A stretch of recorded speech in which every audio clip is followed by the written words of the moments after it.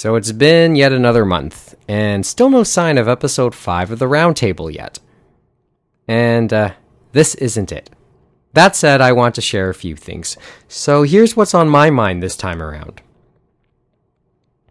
You know, when James and I did our Fireside Chat last month, the one thing I joked about that we should do more often is a Toronto community calendar of anime-like events so that our local listeners here can be told about things that may be of some interest to them. And one such event came and went with the second Nerd Market, put on by the University of Toronto's Tabletop Gaming Club.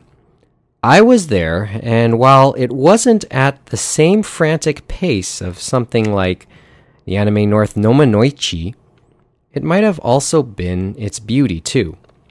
Friends suggested I give it a shot, but keep my expectations modest. And honestly, in doing so, that's what made it such a good day. It was perfect for someone like me who was in the middle of a cold. And hopefully, I didn't pass it on. Okay, so let me make 3 Netflix exclusive recommendations for you this time around, which, to me, have a few common links of sorts throughout. One of those common links is that you can't really say any of them are anime. But chances are, if you're a diehard of any sort, you would have seen any or maybe all of what I'm about to mention. These were things that caught my attention.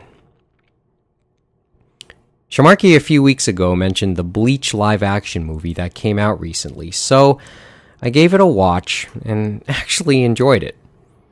But full disclosure, this was my first exposure to anything related to Bleach.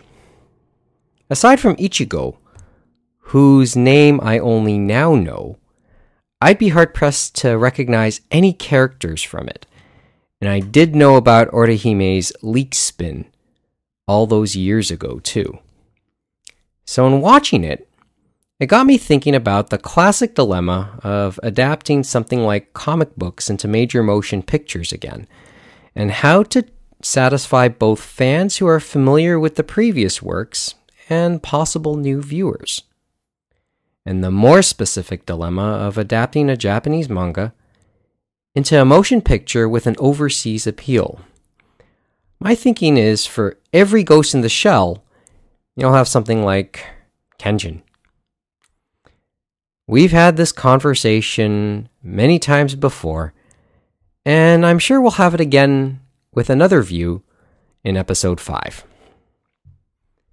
The second recommendation I'll make is another recent release, the animated feature Flavors of Youth.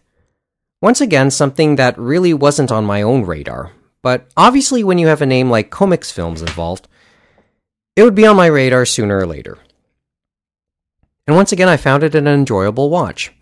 It may not have been a masterpiece on the same level as 5 centimeters per second, much less Your Name, but it did have the sentimental feel and design that have become trademarks of anything done by Comics.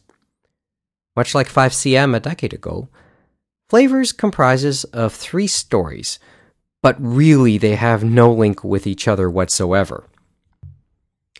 Honestly, the first story looks like it could have been an episode of another Netflix exclusive we've mentioned here before, Midnight Diner Tokyo Stories.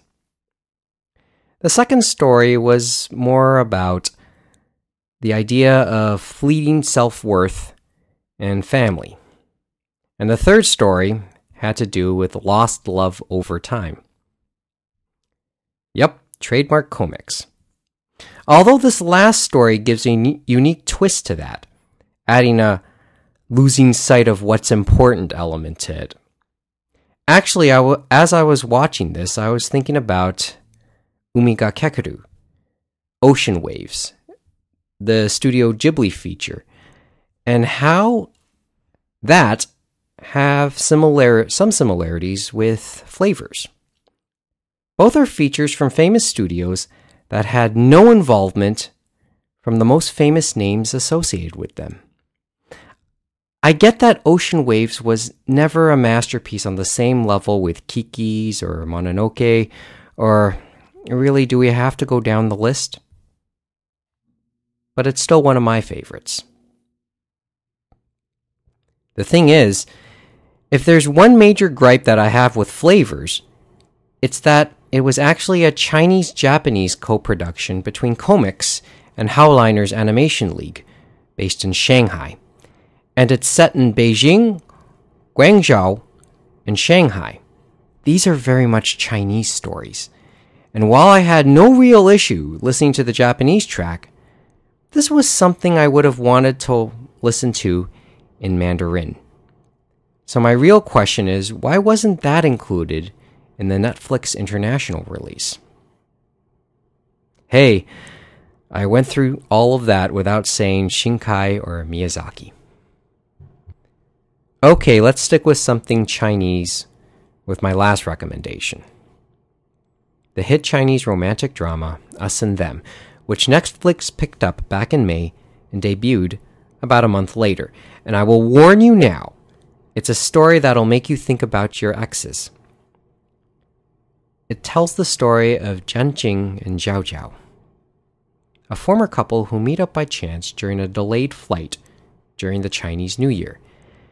And in the process, through both that encounter and flashbacks, we see how their relationship started, blossomed, and ultimately failed over a 10-year period amid the pressures of things like family, friends, and maybe notably for me, the booming economic and material pressures of a big city, which in this case was Beijing. And while the main story is about them, another side story presented is about the relationship between Jian Jing and his father, who, as you might expect, becomes fond of Zhao Zhao and ends up observing everything that happens. At its heart, it's one of those what went wrong type of stories that tell you about what happens when you're chasing your professional goals while losing sight of the things that are most important personally.